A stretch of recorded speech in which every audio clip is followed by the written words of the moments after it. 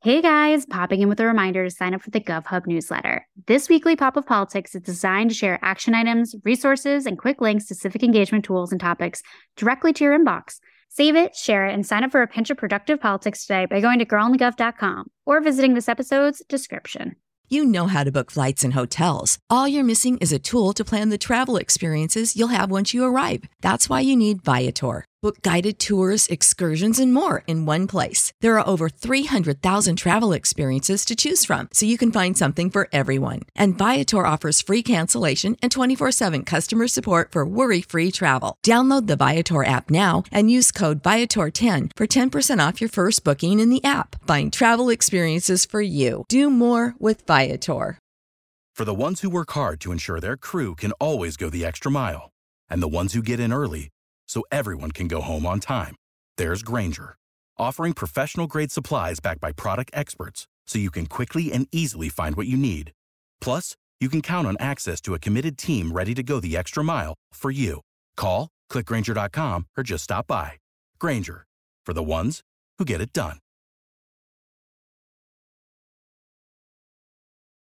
Hey guys, popping in with a reminder to sign up for the GovHub newsletter. This weekly pop of politics is designed to share action items, resources, and quick links to civic engagement tools and topics directly to your inbox. Save it, share it, and sign up for a pinch of productive politics today by going to girlonthegov.com or visiting this episode's description. Welcome to Girl on the Gov, the podcast, breaking down politics as we know it and removing all the bullshit. Because politics needed a rebrand.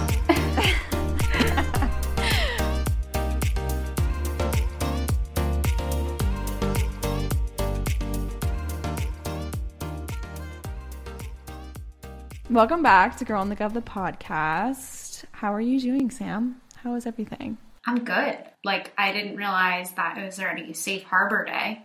Oh boy, don't get me started on Safe Harbor Day. Right? I mean, we'll get into that later on the episode, so everyone definitely stay tuned because that'll be happening in your news updates. But let's just say December 8th, never the same, never the same. Once you know that it is also Safe Harbor Day. Once you know what Safe Harbor Day, you guys, once you know what that is, you won't be able to ever be the same.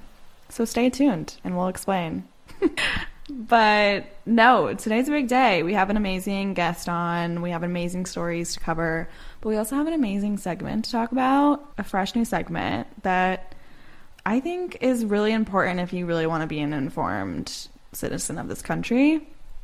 And we are bringing all of our favorite ships into the harbor and putting together our list of who we ship in the political world. And quick disclaimer, these are all hypotheticals, okay? We know most of these people are in stable, healthy, probably marriages and relationships, but this is hypothetically, if everyone's single, who are we shipping together to be a power couple, okay?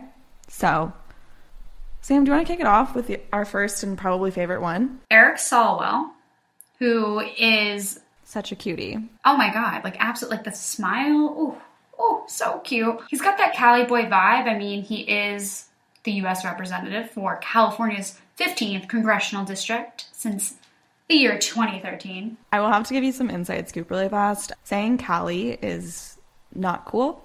And as a fellow California native, it's very looked down upon when people call it Cali. So just for everyone too, listening. Shit. Wait, this is low key good to know. It's just kind of basic because it was just thrown on those trashy tourist shirts. This all makes sense now. That's so funny. So it's the equivalent of I Heart New York. 100%. Yeah. But back to our regular scheduled programming. Who do you ship Eric Swalwell with? Let's hear it. Nancy Pelosi, the queen. The woman in the red jacket. The one we all think, wow, how does she do it? Absolute powerhouse. With this couple, hear us out.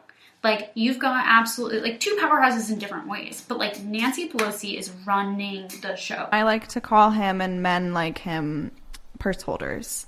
And that might sound condescending to some, but, we need more purse holders in the world, especially with all these powerhouse women coming up in the ranks and just shutting shit down.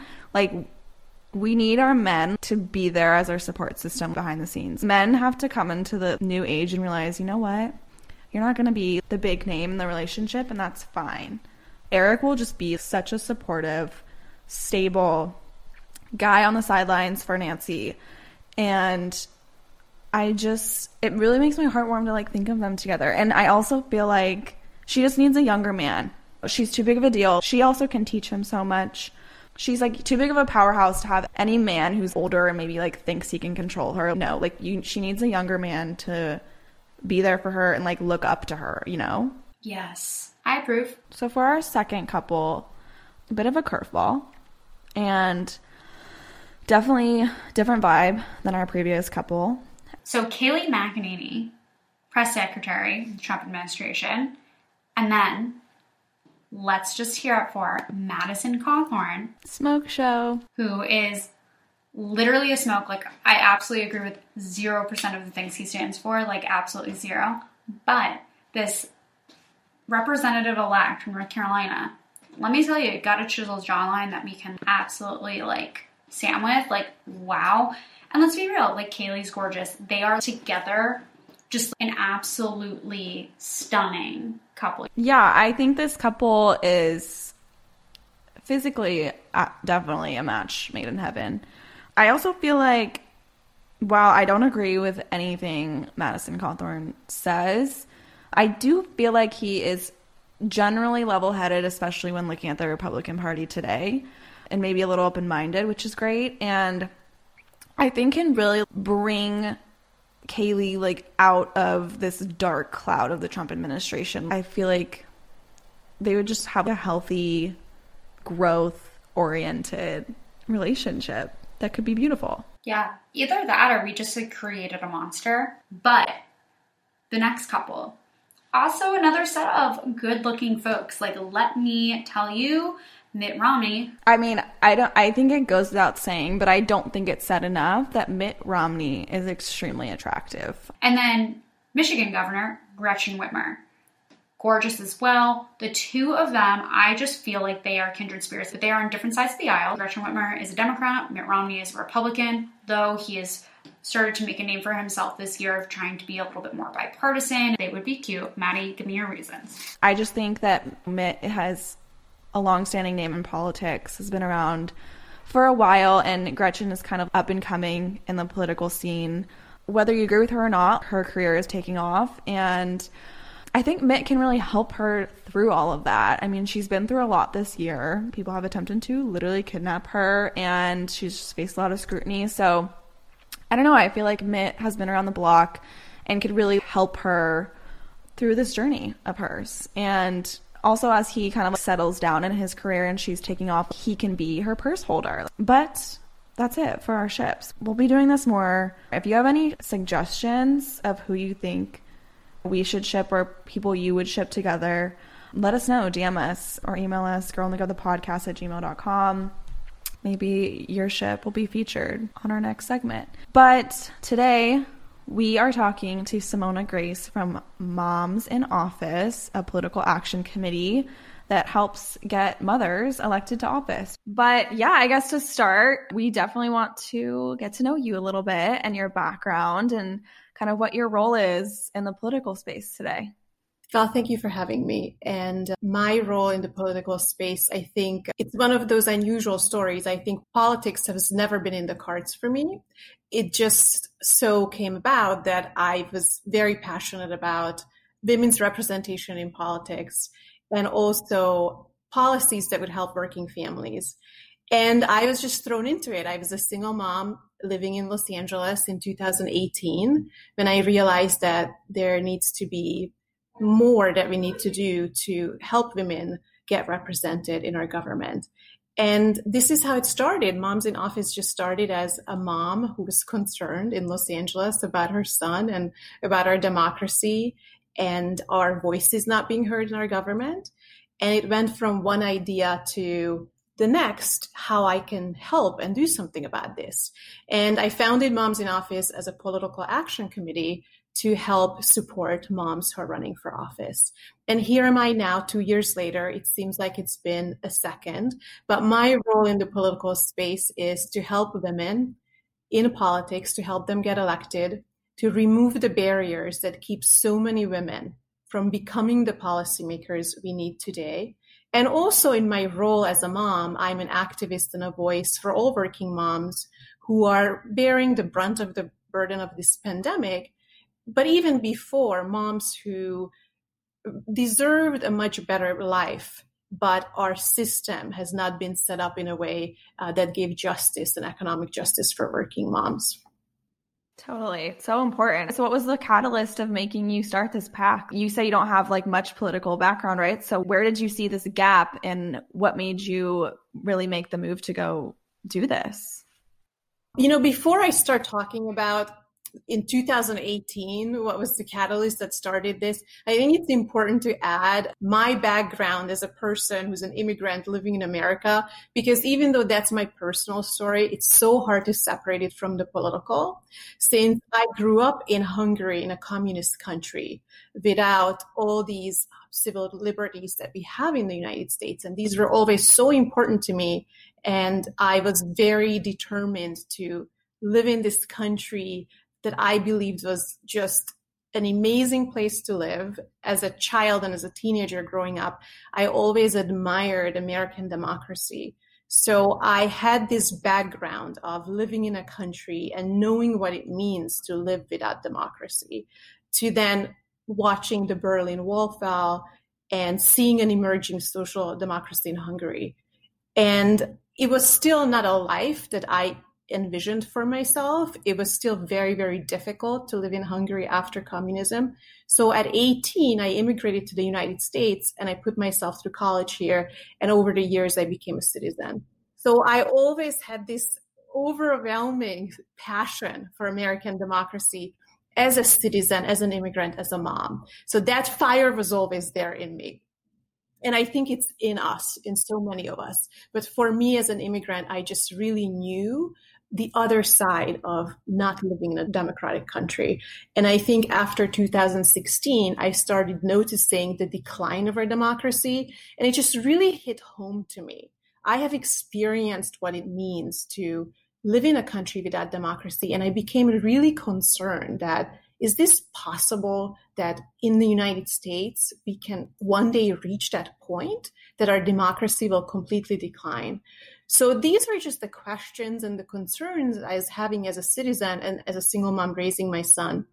And then fast forward to 2018, I became more involved with an organization that was supporting several candidates running for Congress. And one of those candidates was Katie Porter here in California. And as I learned more about Congresswoman Porter, I was just so inspired by her story as a single mom.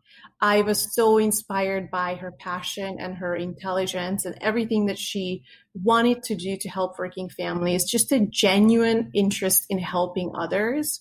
And when she was elected to Congress, I realized that she is the only single mom elected to Congress.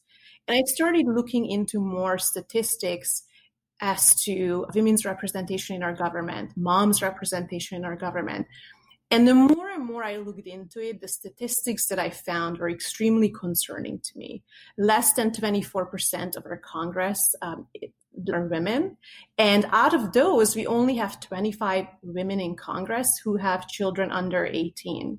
So what I noticed that motherhood and having children in America is a huge barrier for women to enter politics, and women have to delay their entry into politics because they want to raise their children first, or because they have to raise their children first. There's so much bias and judgment that goes with being a mother in America that it's almost impossible for women to run for office and not be questioned about their commitment to their children and their commitment to our country at the same time. How can you do these two things at the same time? This shouldn't be a question, right? But it is. It's actually fueling our fire even more to represent our country because we are mothers. So, this was kind of the starting point. And again, I was just still sitting here in Los Angeles as a mom, like literally on my kitchen table right here. And I said, I'm going to now learn about how to do this because I still did not have the fundraising network. I didn't have the political expertise to really start this with a huge amount of funding. And I said to myself, this is exactly how I should be doing this because I'm fighting for women who do not have the fundraising network. I'm fighting for women who are the outsiders. So I must do this as the outsider and I must succeed because if I do so, I will encourage so many more women to come after me and start organizations and also encourage moms who are running for office that just because they're political outsiders, that doesn't mean that they don't have a space in politics. So it literally started from this point of having a great sense of determination and not much else. And I had to really just be resourceful. And I think as a single mom and an immigrant, being resourceful was very easy for me because everything in my life is always about being resourceful. And I really just had to teach myself everything from the ground up, which was how to build a website, right? How to register with the IRS or the Federal Elections Commission. Everything from compliance to accounting to graphic design to learning how to fundraise. I started like that. And I had no other choice. But after, one conversation to the next, my conversations became bigger and I was invited to speak at conferences and people were more interested in what I was doing. And I had such overwhelming amount of support from other women who were introducing me to other women who could help me, making introductions for me, encouraging me to do this. And, I thought about giving up almost every day because I think once you decide that you're going to start something, the next moment is, oh my gosh, what have I done? We always second guess ourselves. Yeah, totally. I think we can both relate to that. And I think too, to your point about societal pressures and figuring out, okay, is this the time for me to run? Is this not? All of the different barriers for women that come up, especially with motherhood, are so difficult to navigate. And I think within that is also that fundraising level. It's so hard in general to ask for money. And I think it's even harder for women to ask for money. It just doesn't, it's not taught to us. It doesn't feel like it's the natural thing. So you starting this PAC, I think, is particularly interesting to that point, and makes me kind of wonder, of all the different levels that we can, support women at in the political sphere, why was it the financial one that you went after in particular? Unfortunately, money is a really huge component in our politics right now. And I have seen amazing women running for office who do not get noticed and they do not get their name out. They may be amazing activists, but nobody knows that they are amazing activists because we just can't get their name out there. And right now, for a political candidate, especially one who's running for Congress, to get their name out there, to run a campaign, they have to spend a lot of money on advertisement. They have to spend a lot of money on running a professional campaign. And you can't run for office and maintain a full-time job. I think campaign finance reform is needed, but at the same time, I did what I could do at the time, which was I may not be able to change campaign finance laws from 2018 to 2020, but what I can do is make sure that the money that's raised in politics at least flows more toward women and mothers. And that's what I thought was the most effective way for me to help women at the time. Amazing. Yeah, wow. I'm just blown away. You were also awarded the 2020 California Mother of the Year Award by AmericanMothers.org. So can you tell us a bit about that and what that meant to you and really what that award means in general? Yes. Well, if my son runs out of his room any second, he may tell you that that award is not correct. He says, Mom, you're not a Mother of the Year in California. You're the best mom in the world. You're Mother of the World. It meant a lot for me for many reasons. Most importantly, I'm a single mom raising my son in Los Angeles, a single working mom who's also running an organization. I'm not this typical mom who could do so much for her son. There's so many things I cannot do for my son, but I love him more than anything. And I'm fighting for him every single day of my life. So in a conventional sense, our lives may look crazy, right? I may not be, the mom who would be taking him to soccer lessons every afternoon because I have to work. So for me to be recognized for my role as a mom in this role as a single mom meant a lot for me, because there are millions of moms just like me who are questioning themselves every day, whether they're good moms, just because they have to make a lot of sacrifices to get through life. And we should never question ourselves whether we're good parents based on our financial needs or based on how much we can give to our children other than caring them and loving them. So that meant a lot for me on a personal level. And as far as the American Mothers Organization, I think they are an amazing group who have been around since the 1930s. And every single year, they honor an inspirational mom in every state. And many notable individuals before me were Hillary Clinton, First Lady Eisenhower, many women in politics and in the nonprofit world who I really look up to, who accomplished so much. So it was a really great honor for me. At the same time, I was also hesitant to accept something that puts this label on me that I'm Mother of the Year, which could insinuate that I'm better than someone else. But I accepted the award because their vision is to give voice to mothers. And giving voice to mothers is exactly what I believe in, because working moms in America have not been heard for way too long. And if this platform could enhance my voice, and if I could speak for others in a more effective way, then it's definitely something that would not only help me, this award will not only help me, but most importantly, all of those who I need to speak for. Because, those of us who have a platform and have a microphone in our hand, we're responsible to speak for those who may never get a chance to hold a microphone. That's our role as activists. And I wholeheartedly believed in the organization's mission, and I've been so proud to be involved with them throughout this year.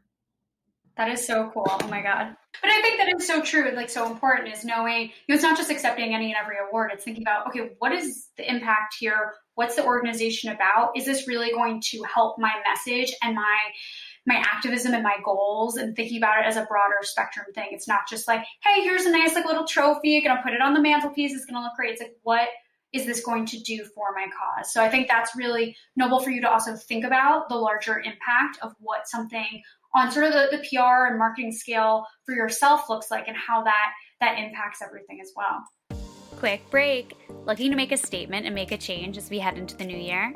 Check out Social Goods, an online store that offers a curated slate of statement-making merchandise that gives back to nonprofits tackling today's most pressing issues. From the Jed Foundation of Fair Fight Action to Planned Parenthood of Greater New York, She Should Run, and more. Best of all, we've partnered with Social Goods to offer a special discount to our listeners. Go to social-goods.com and use the code GIRLINTHEGOV15 at checkout to receive 15% off your purchase. That's social-goods.com and code GIRLINTHEGOV15. That's Social Goods, where every transaction comes with real action.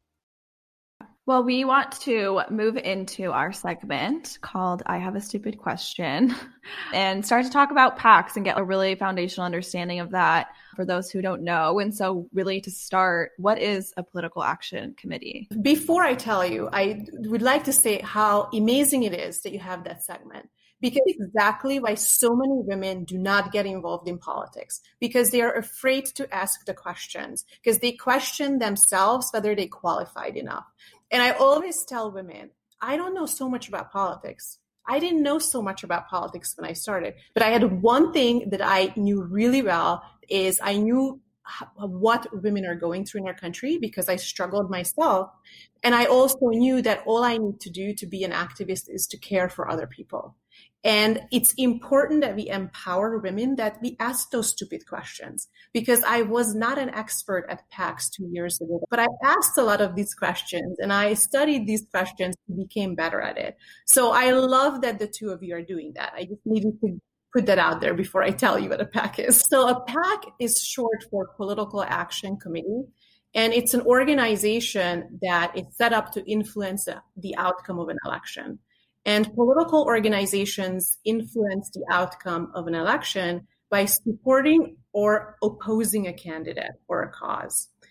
And there are several different political action committees that I can tell you about, such as PACs like Moms in Office that represent an ideological interest. And then there are PACs that are connected to corporations, labor unions. And there's also super PACs that have no limits on the independent expenditures that they can make. So there's different areas of PACs, and they are set up for different reasons. That makes a lot of sense. And I think just knowing that there's a reason behind them and that they can vary is something that's good to know. And like we said, with having these stupid questions isn't something that everyone knows. So it's really great to have some of the background. As we dive in a little bit further, our next question is, how does a political action committee work? It's like, here's the committee, but then what are the operations of it? Yes. So I'll tell you a little bit about the different ways that they are set up, and I think that will help us understand how they operate. In order to make a direct contribution to a candidate, unless you're a citizen, you have to be organized as a PAC. So different corporations cannot make direct contributions to a candidate, right? So some of the PACs that are connected to corporations. And these corporations and PACs then solicit their employees for funds, and they give it to the candidates that they want to support and endorse. So these corporations have a certain interest, usually, and they bag those candidates who represent their interest. The same thing with labor unions. So these are the connected PACs. Non-connected PACs are not connected to any corporation or labor union, such as Moms in Office. We are a PAC that represents an ideology, and we support women who want to champion laws for working mothers and working families. Same thing with Emily's List. Emily's List is a PAC. They make direct contributions to candidates who will champion women's rights. So those are the non-connected PACs. And there is another non-connected PAC that I think we hear most about, and we refer to it as a super PAC. The difference between a super PAC and all the others is that super PACs do not make direct contributions to candidates. They make independent expenditures to oppose or support a candidate. And independent expenditures could be advertisements. Most often, these expenditures are negative ads. So anytime you see a negative ad, that usually comes from a super PAC, financed from a super PAC. And as far as organizations like Moms in Office, our role is to fundraise and determine who we're going to give the funds to help those women. And some other PACs may fundraise to finance their operations, such as salaries and training programs. So there's different ways that they can operate. I think the most important way we can differentiate is, how do they raise money? What are the limits that they have, and who do they give it to? Yeah, wow. That's definitely very interesting. So how does a PAC raise their money? So it's very similar than somebody who's running for office, like a congressional candidate, for example. And fundraising works, different ways. I was really passionate about setting up a PAC that is mainly funded by small dollar donors through grassroots outreach and grassroots support. So we have received, thousands of donations, and our average donations have been less than $20. We can accept donations up to $5,000 from an individual per calendar year. Some PACs do get those large checks, and some PACs have fancy fundraisers with a very expensive price tag on a dinner to attend and shake hands with someone. So fundraising works many different ways, and I think we have experienced that this past election year. We learned more about it through some of the presidential candidates making certain statements, like Elizabeth Warren would not hold any of these closed-door fundraisers, and she was more for grassroots support. So was Bernie Sanders. So it really is very similar the way PACs raise money as candidates who run for office. And then within that space, you can decide that you want to focus on a lot of small dollar donors through email and social media outreach, or you would like to solicit large donations from supporters in politics. I think talking about the closed door element is the perfect segue into our next question, which is, can PACs be corrupted? Obviously, there's usually a pro to something, but there's also cons. what are the cons to PACs as well? Yes. So I think anytime that there's money and power and influence, corruption is definitely something that you're going to see. I like to say that when it comes to being corrupted, there's different levels of it, right? So every PAC has to disclose their fundraising and their spending. So whether you're a super PAC or a PAC like Emily's List or Moms in Office, we have regular reports that we have to file these reports with the Federal Elections Commission. Candidates who run for office also have to file these same public reports.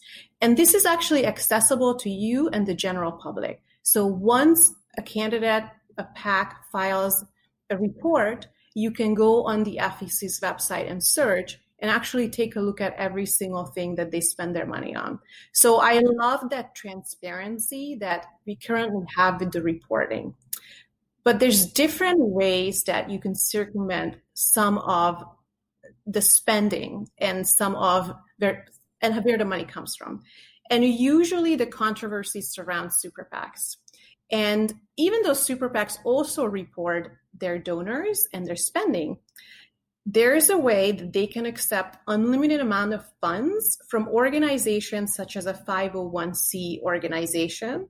And those 501c organizations do not have to disclose their donors. So if a corporation makes a large donation to a 501c organization, and then that organization donates it to a super PAC, you don't see where the money comes from. It comes from a 501c, but it's not disclosed how the 501c organization got that money. So it's almost like there's a middleman that hides the information. Is it corrupt? No. But is it something that they should be doing? Also no. So that's what the dark money in politics refers to. The other thing that super PACs should not be doing is coordinating with a candidate's campaign. So they may do negative advertisements, they may buy ads on behalf of the candidate or to oppose the candidate, but they're not supposed to be coordinating that independent expenditure with the candidate's campaign, which is a lot of the times not the case, because who runs the super PAC usually knows the person who runs the campaign. So I think the two most corrupt things that we see in the world of PACs is the dark money, how it's funneled into super PACs, and coordinating with candidates' campaigns that they're not supposed to be doing. With regards to corrupt spending, when it comes to candidates and also PACs, it's really hard for that information to come out in time, because by the time you file your report, a lot of the times the candidate is already elected. Wow, that's really interesting. But also looking at like lobbying groups, what is the difference between a lobbying group and a PAC or a super PAC? So I think that's a really good question, because they are different in a way that lobbyists usually influence policies and outcomes of policies, while PACs try to influence elections by electing a candidate, right? So the term lobbyist goes back to the times when individuals were hanging out in the lobby of a building and tried to catch an elected official before that official went in to vote. So that's in a way petitioning our government, which is one of our rights. That's how the term lobbyist emerged. So most of their activities are connected to talking to elected officials on behalf of a corporation or a union who hires them to try to stop policies from coming into place that would negatively affect the corporations. Sometimes they even write the laws for the congressman. So that's the difference. I think, where they can be similar is fundraisers, for example. Sometimes lobbyists can arrange fundraisers for elected officials. So can a lobbyist take an elected official out for lunch for more than $25? No. But can they host a 200,000 fundraiser and hand them a check for their campaign? Yes, they can. So is this illegal or corrupt? It's not unlawful, but this is just how it happens. Yeah. So I guess now getting into too, I mean, you've touched on this and how I think when people look at PACs and the conversation around PACs and definitely super PACs, there is a lot of conversation around reform and campaign finance reform. And you've talked about how a lot of this dark money is not illegal and it's not technically corrupt because it's legally done. And these big corporations and big donors and big players are kind of just finding loopholes to fund these candidates and get their agendas pushed through our government ultimately. So what do you think are some campaign finance reforms that we need in order to kind of strip away some of this dark money and dark power from our politics? Yes, I think we can talk about that, so much, because I would love to see an entire overhaul in the way our campaign finance laws work in the United States. It really doesn't allow a lot of people with working class backgrounds to even run for office or get a chance to run for office, because most people can't afford to not work full time and run for office. I think 99% of us in America rely on a paycheck to get by. We rely on a job to get health insurance. So I think the number one question that usually comes up from someone who decides to run for office is, well, how am I going to live and pay for this? I may raise the funds to buy advertisements and run my campaign, but how am I going to live as an individual and take care of my child? So this is why we see Congress made up of really high net worth individuals, because those are the people who can afford not to work and run for office. So I would say that's one area where we definitely need to see reforms to make sure that there's more equity in this space and it's a more inclusive space where everyone in America can run for office. Right now, only those who can afford to run for office run for office. And with regards to super PACs and the campaign finance law that we can talk about there, so in 2010, the Supreme Court ruled that political speech has to be free speech. We cannot ban corporations and unions from making expenditures, independent expenditures, to oppose or support a candidate. Because of that ruling, corporations and unions are now able to make unlimited independent expenditures through super PACs in order to oppose or support a candidate. Most likely in order to oppose the candidate. Most of the spending that we see coming out from super PACs is spending on attack ads. So unfortunately, this is how our politics functions in America. This is how people win elections, based on assassinating somebody's character with negative advertisements.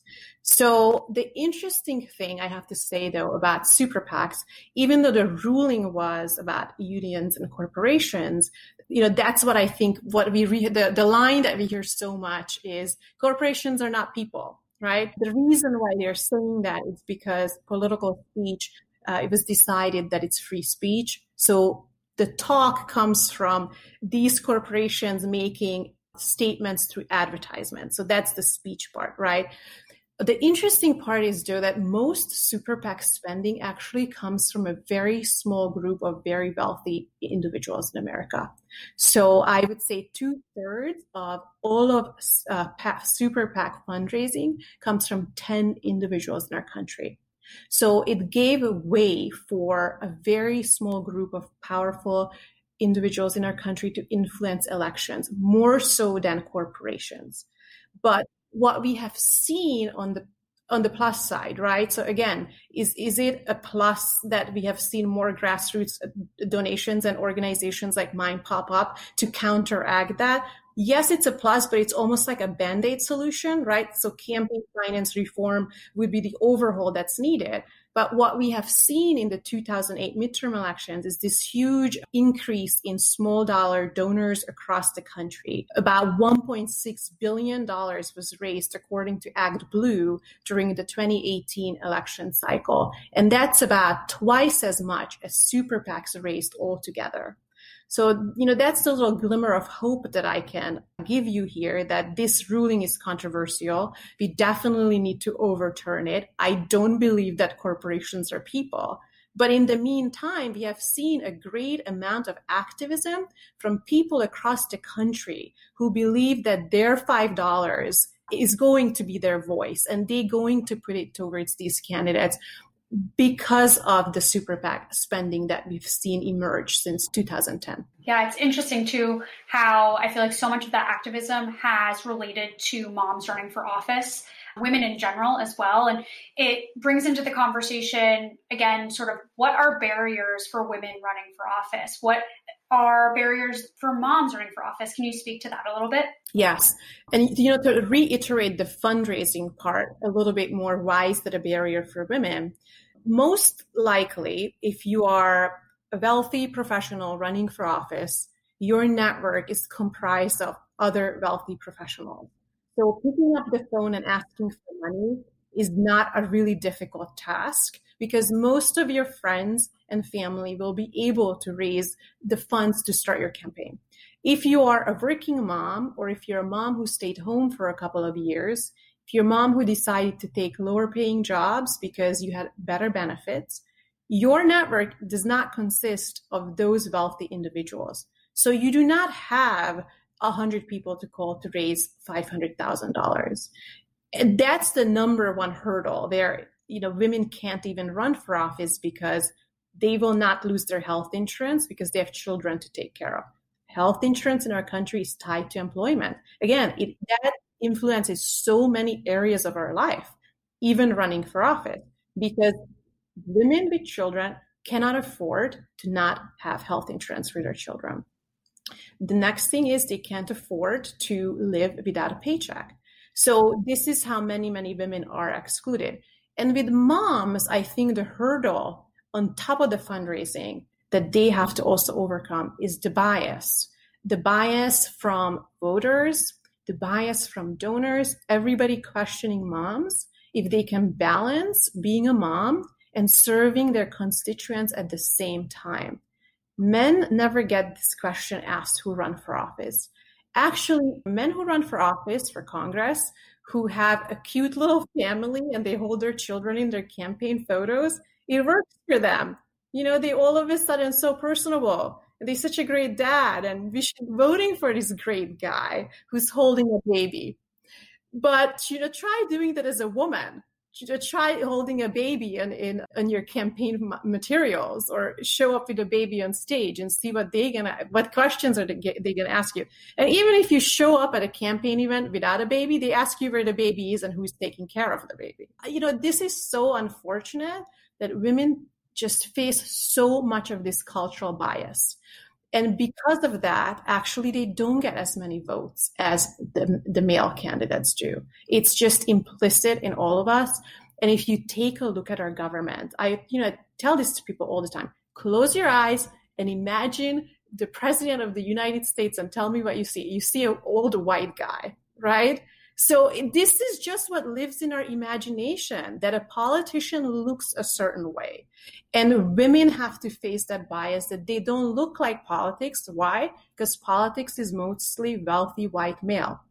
So, and that's just so innate in all of us, we don't even realize it. We are still fighting to overcome these implicit biases. And it's just more present than I would like to even believe it. It's just, that's the truth. I'm sure. And I'm sure once in office too, that bias seems to carry over. And there's even more barriers faced. So are there any particular ones, especially with women that you have worked with in their campaigns, getting them into office? Can you speak to some of the barriers that they face once they actually get there? Yes. They barely even had a women's bathroom on the floor of Congress. In the past 10 years, they just got a women's bathroom.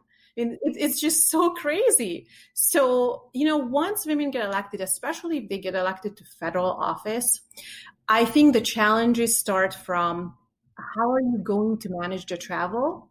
How are you going to pay for a home in Washington, D.C. and in your home state at the same time? And even before we get to that, let's say you win your campaign in November, you will not get paid. You will not get your first paycheck until January. So now there you are from November to January, trying to find a way to get by financially, move to Washington, D.C. and set up a new home. So those financial hurdles continue for anyone without a wealthy background, especially for women. And then once it comes to serving, there are very, very limited ways to vote by proxy, for example. Their calendar is challenging to get their calendar on time. I heard that from many congresswomen who have young children that they did not get their congressional calendars ready by December, and as late as December for the next year. And it's really hard to plan your life around when you have to fly back and forth and you have children. But they are still looked at as a unique situation, right? Because even women who serve in Congress, a lot of them are older, who do not have family responsibilities. A lot of them are also independently wealthy. So a lot of the ways Congress operates after you get elected, you're still facing those same financial hurdles. I mean, their congressional salary is $174,000, I think, which may seem like a lot, but not when you have to maintain 2 homes and you have to raise your children at the same time. So it's so challenging even after the point where you get elected. Yeah. So we have a really difficult campaign process that you have to get through. And then once you do potentially win that seat, it's a whole nother hurdle and it's a grind. And so what are some ways to combat that though? Because there's obviously like the implicit bias stuff, which is kind of harder to tackle, and, you know, things like PACs that can raise money and help these women with their campaigns help. But how do we combat some of these like actual hurdles that make things very difficult and are very real? How do we combat that? And what are some of the solutions for women and especially for moms to function in a political job that is pretty arduous? I think the number one thing we can do, and the only thing we can do, is get to gender parity. Because once we get to equal representation in politics, then women will not be the unique situation anymore. They will not be the special interest group anymore. They will be half of our elected officials, and half of our elected officials will get the same rights as anybody else. I think it's really hard right now to advocate for themselves when it's only 25 of them who are raising children out of 535 voting members. It's also really hard for elected officials who are not independently wealthy to ask for reforms when everybody else is. So I think the number one thing that we have to do and continue to do is diversify the representation in our government to make sure that it looks like us, to make sure that our government resembles the diversity of the American people. And until it doesn't, we're not going to see any change for elected officials, and we're not going to see any change for working families in America who are waiting for change. So this is why I think PACs have an important role, because a lot of them emerged to support these non-traditional candidates who did not have the support before. Another PAC is Justice Democrats, for example, is a great organization, and they support progressive candidates. They support candidates in primaries as well, because I don't know how much we want to talk about running for office in a primary election opposing a Democrat. If you're a Democrat, you don't get a lot of support. So a lot of organizations emerge to actually help these candidates. And we need to continue getting them into office first. And once we get them into office and a more diverse makeup of Congress, then it's going to be more natural to see these changes emerge. Yeah, so important. Well, there is a lot to be done. Also, topic of like childcare and all these things. We need to provide women resources to not only succeed in the political space, but in careers across the board. So hopefully we see more of that. And I think we are seeing, especially in the political space, women coming through and being elected into these offices. But definitely this topic of mothers, I feel like we're always talking about women representation, but mothers are so important too. And I didn't realize that in our Congress, you said Katie Porter was our only single mother. That's crazy. So yeah, that's crazy. And she is such a boss. So if that doesn't speak volumes to the power of mothers and mothers with voices, I mean, I don't know what does. Yeah. She was my inspiration to do what I'm doing. Until this day, she's my inspiration, because I think she really just embodies the fact that being a mom is just an asset. It's definitely shouldn't be looked at as a hurdle. It's something that makes us who we are, and it's going to make us fight even harder. It's going to make us relate to the lives of everyday Americans because we're living those lives. And I think we need, 100 Katie Porters in Congress. She's the best. Seriously, we really do.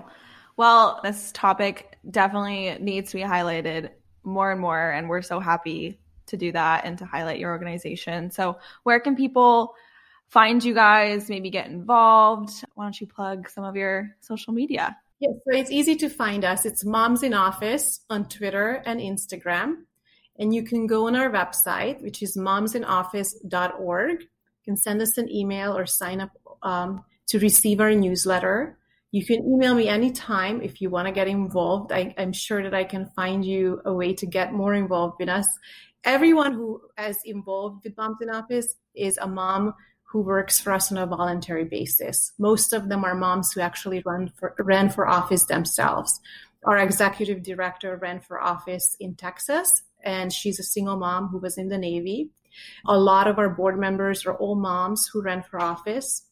And, we are just this amazing group who also want to provide community for those women who are running for office right now, encouragement for women who are thinking about running for office, and really just encouragement for every mom at home to make sure that they become involved in politics, to make sure that they understand that they don't need to question themselves whether they can do this or not.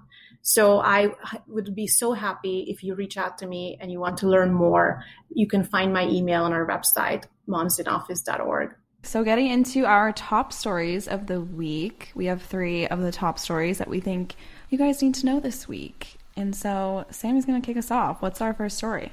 Yeah, so pretty wild. Obviously, this COVID journey has been insane on so many levels, but the element that we're all talking about right now is the vaccine and what the feds, the federal government, passed up a chance to lock in more of Pfizer's vaccine doses. So background, Pfizer's coronavirus vaccine has been shown to be highly effective against COVID-19. So obviously we want to get our hands on that.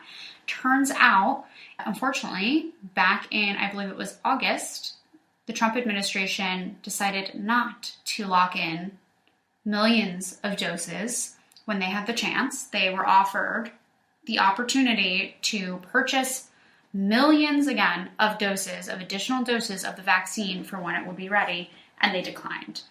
So, of course, that is under fire from just about everyone wanting answers there. The decision that they made could delay the delivery of the second batch of doses until Pfizer fulfills other international contracts. So what that means is other countries bid or were provided opportunity to purchase the vaccine once it was ready. And now Pfizer needs to fulfill those contracts as well. So we are not top of the list in terms of those additional batches. We now have to wait through everyone else. This revelation also comes as Trump plans to host a White House summit aimed at celebrating the expected approval of the first vaccine later this week. So interesting timing there. His administration is also seeking to tamp down public skepticism over the vaccine and secure a key component of essentially the Republican president's legacy, which is really interesting coming from a guy that suggested drinking bleach as a medical tool. I feel like this is just an ode to how this current administration has dealt with this entire pandemic. I am not by any means surprised that we missed out on an opportunity like this, but that's a lot of vaccines that we're missing out on, which we clearly fucking need. Well, next story is about the Safe Harbor law that is currently, today when we are recording this, Safe Harbor Day. And you're probably thinking, what the fuck does that mean? But the Safe Harbor law locks Congress into accepting Biden's win. So Safe Harbor Day is December 8th. So other than Wisconsin, every state appears to have met a deadline in federal law that essentially means Congress has to accept the electoral votes that will be cast next week and the Electoral College vote and sent to the Capitol for counting on January 6th. So those votes will elect Joe Biden as the country's next president. And it's called a safe harbor provision because it's kind of an insurance policy by which a state can lock in its electoral votes by finishing up certification of the results and any state court legal challenges by a congressional imposed deadline, which again this year is Tuesday, December 8th. So if you're listening to this on Wednesday, yesterday. And what a federal law requires is that if a state has completed its post-election certification by December 8th, Congress is required to accept those results We still have a lot of Congress members, particularly on the right, obviously, who have still not publicly accepted the election results, which is just absolutely insane. At this point, every legal challenge, pretty much, at least every significant one, has been declined in our court system, and there has just been no actual basis that support Trump's claims of voter fraud that we have been hearing nonstop since Election Day. So today is big, though, because this is, a federal law that is requiring Congress to accept those results. And so hopefully we will start to see some of these Congress members and just big names in our political system to agree with our democracy of how people voted and accept these results. And so the Electoral College date is December 14th. That's next week. But Congress also set another deadline 6 days before electors meet to insulate state results from being challenged in Congress. So that's Safe Harbor Day. So again, another step towards this long process of finally just everyone hopefully agreeing that, okay, Joe Biden is our next president. It's just so fucking crazy the way people are acting. It's wild. There were a lot, and I mean a lot, of upset people in 2016. And I am certain and know that nobody acted in this way and just denied the results of our election system the way it has happened this year. It's absolutely insane. It really is, and it has to make you wonder what was so different about the environment, what's different about the reasons people are reacting the way they are, why they believe things, why they don't. But it's definitely interesting to see the difference between 4 years and evaluating sort of the differences there. I feel like even 4 years ago, might not even be talking about Safe Harbor Day. That's maybe not something that you would write. I'm going to be so honest right now. I had no idea what it was, because why would we? After Election Day, and especially weeks after, even if there were legal battles, we agree, we move on, accept the results. But the fact that we have to celebrate Safe Harbor Day and be like, look, it's certified. It's no shit. Of course it is. That's how our democracy works. But again, this year has been so unprecedented that it just brought Safe Harbor Day to the forefront of our news cycle. Who the fuck would have thought? But yeah, shit show, of course. What's new 2020? But moving on to our last story. Congress is to vote on a stopgap funding bill as COVID-19 aid talks continue. So the U.S. Congress will vote this week on a 1-week stopgap funding bill to provide more time for our congressional members to reach a deal on COVID-19 relief, and an overarching spending bill to avoid a government shutdown. The government shutdown, that looming fucking term that has happened 3 out of the 4 years Trump has been in office, by the way. And there's a potential now there could be a 4 out of 4 situation here of a government shutdown under this president. I mean, you know what? Here's the thing. Gotta love, consistent record. But this government shutdown, basically it occurs when Congress fails to fund the government. So Congress doesn't act by Friday. Thousands of government workers considered non-essential would again be furloughed or forced to work without pay until the shutdown ends. So just think, in this current scenario, so many people are already out of jobs, they're already furloughed. What's going to make this worse is bringing those unemployment numbers further down and people further out of work. Not exactly great, right? So shutdown likely have ripple effects, like we were saying, affecting everything from air travel to government health agencies, handling the coronavirus pandemic. Again, great timing. Gotta love it. National parks may close. So, that vacation that you're planning with your gaggle of friends. Literally doing that as we speak, actually. Planning a national parks trip. So, I swear to God. See, there you have it. If Maddie's trip gets canceled because of these motherfuckers. I'm coming for Mitch McConnell's head. Just kidding. FBI, don't take me down. I promise I won't, actually. It was a joke. No, but again, how are we not getting aid out to people right now? This is insane. Lawmakers in the Republican-led Senate and Democratic-run House of Representatives need to enact a government spending measure by Friday. But as we know, shit is just too partisan, too divided for us to work together anymore, apparently, especially in a crisis mode. That's insane. So House Speaker Nancy Pelosi and Senate Majority Leader Mitch McConnell are hoping to attach a long-awaited COVID-19 relief to a broad $1.4 trillion spending bill. And so both sides are under mounting pressure to keep the government open and deliver a fresh infusion of coronavirus aid to families. Yeah, it's the numbers on everything are absolutely staggering at this point. And so, I mean, look, I think in the past, especially through government shutdowns of every administration, it always amazes me how people could be so stubborn. And again, it's coming from me, who's incredibly stubborn. But when there's so much on the line, there just seems to be a lack of understanding and a removal of humanity and empathy, and a lack of understanding of how the government running on tax dollars is supposed to, or essentially promises certain services and programs and then can't follow through. I mean, even government jobs. I mean, think about the post office, right? I mean, that's under that. Yeah. It's really frustrating. It really is. And so hopefully, again, by the end of the week, there will be some kind of understanding. I mean, the rumor mill is saying that they're coming to some kind of agreement, but you never ever know, especially with Mitch McConnell. So we will see. We will see. But that is it for our top stories and for this episode. And we do want to obviously always continue to push paying attention to what's going on in Georgia.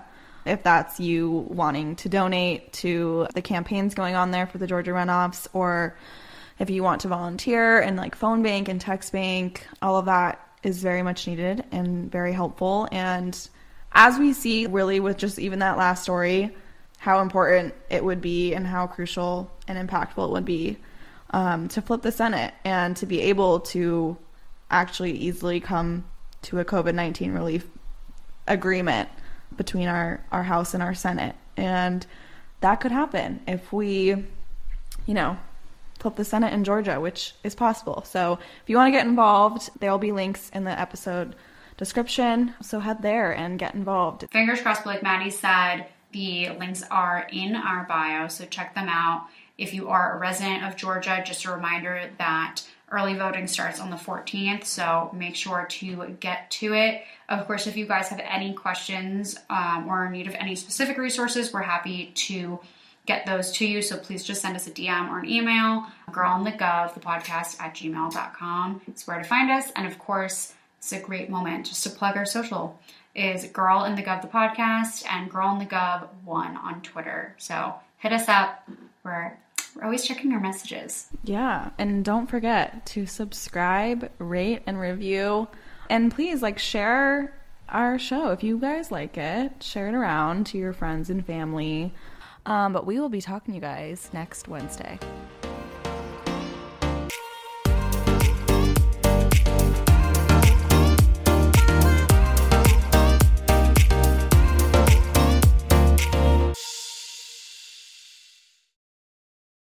Hey guys, popping in with a reminder to sign up for the GovHub newsletter. This weekly Pop of Politics is designed to share action items, resources, and quick links to civic engagement tools and topics directly to your inbox. Save it, share it, and sign up for a pinch of productive politics today by going to girlinthegov.com or visiting this episode's description. Without the ones like you, who work tirelessly to keep things running, everything would suddenly stop. Hospitals, factories, schools, and power plants, they all depend on you. No matter the weather, emergency, or time of day, you're the ones who get it done. At Grainger, we're here for you with professional-grade industrial supplies. Count on real-time product availability and fast delivery. Call, click Grainger.com, or just stop by. Grainger, for the ones who get it done.